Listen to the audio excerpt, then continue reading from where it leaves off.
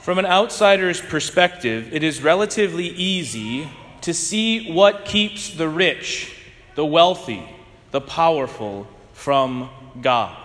Because we can see houses and cars and fine clothing. We can even touch them. These are tangible barriers to the following of Christ. But just as they are tangible and easy to know, as a result, it's easy for us, or easier for us, to start to divest ourselves of these things. In the gospel, the man goes away sad because he has many possessions. I hope that is not the case today. If you have many possessions, if you have much, and compared to a lot of the world, we in the United States have much more than most people, then we have to start asking ourselves, how can I give more? What do I need to do to divest myself of putting my prestige, putting my power, putting my identity into these things? Are you tithing? Are you choosing the lesser option of the goods, right? You can buy the Lexus or the Mercedes or the really expensive car, or you can get the simple car and use the rest to support someone in need. I don't know. But the Lord is challenging each of us to take an account of the things in our lives, the actual things in our lives, and to render Him an account.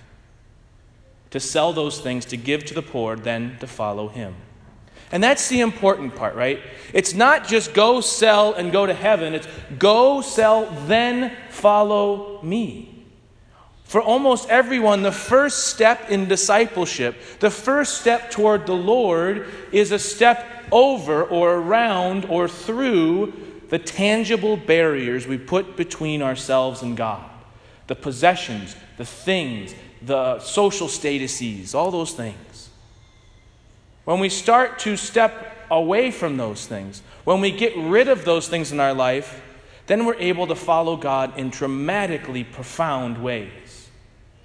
Today in the church, actually just a few hours ago, Pope Francis canonized St. Oscar Romero, who was the Archbishop of San Salvador in El Salvador. And one of the first things that Archbishop Romero did as Archbishop was to live as simply as possible. He chose to be in solidarity with the poor of his diocese. And in so doing, he erased that barrier between him and them and was able to authentically teach, to walk with them, to gain their trust. But as a result, he was despised by those who put their identity in worldly things and was killed celebrating the Eucharist. But we honor him today as a saint. You see, this is the next step for all of us. It's go, sell, then come follow me. There are other things in our life, the untangible things in our life, the intangible things in our life, the things we can't necessarily see or touch that also keep us from the gospel. It's these ideologies and identities that we put before our discipleship.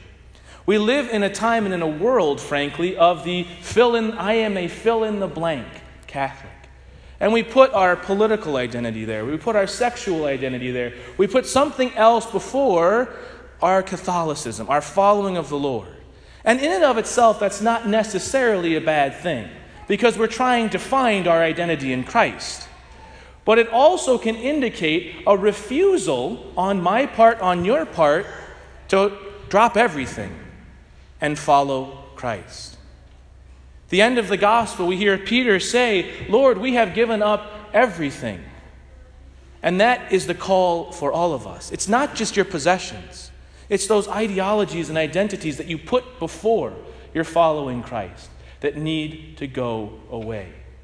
That we need to step around and over in order to follow Christ. In the second reading, we heard from the letter to the Hebrews. Indeed, the Word of God is living and effective. When an ideology, when identity or a possession goes before us and God, the Word of God is no longer living and effective in our life. We, like the man in the gospel, go away from the Lord upset and angry because He doesn't conform to our ideals.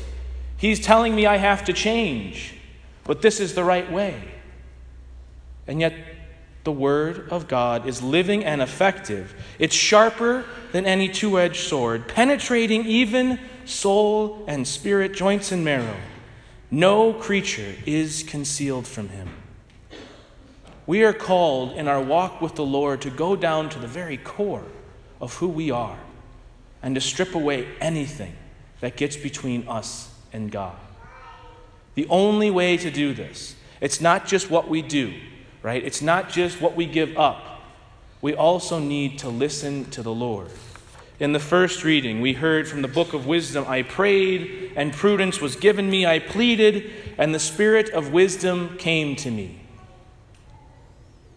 God desires to give us more than we could possibly ever earn or merit on our own. But we have to give it up and listen to him in prayer and receive it as gift. We have to meditate on truth, wrestle with church teachings that are difficult so that we can go to the Lord completely vulnerable, so that he can pour into us wisdom. That which he says in the gospel is 100 times more than you could ever get in the present age. Go, sell what you have, give to the poor, then come follow me. Get rid of those things in your life that are keeping you from Christ, so that he can pour into your heart a life of joy, a life of love, a life of goodness, beauty, and truth, 100 times greater than any possession or any ideology or identity could possibly ever provide.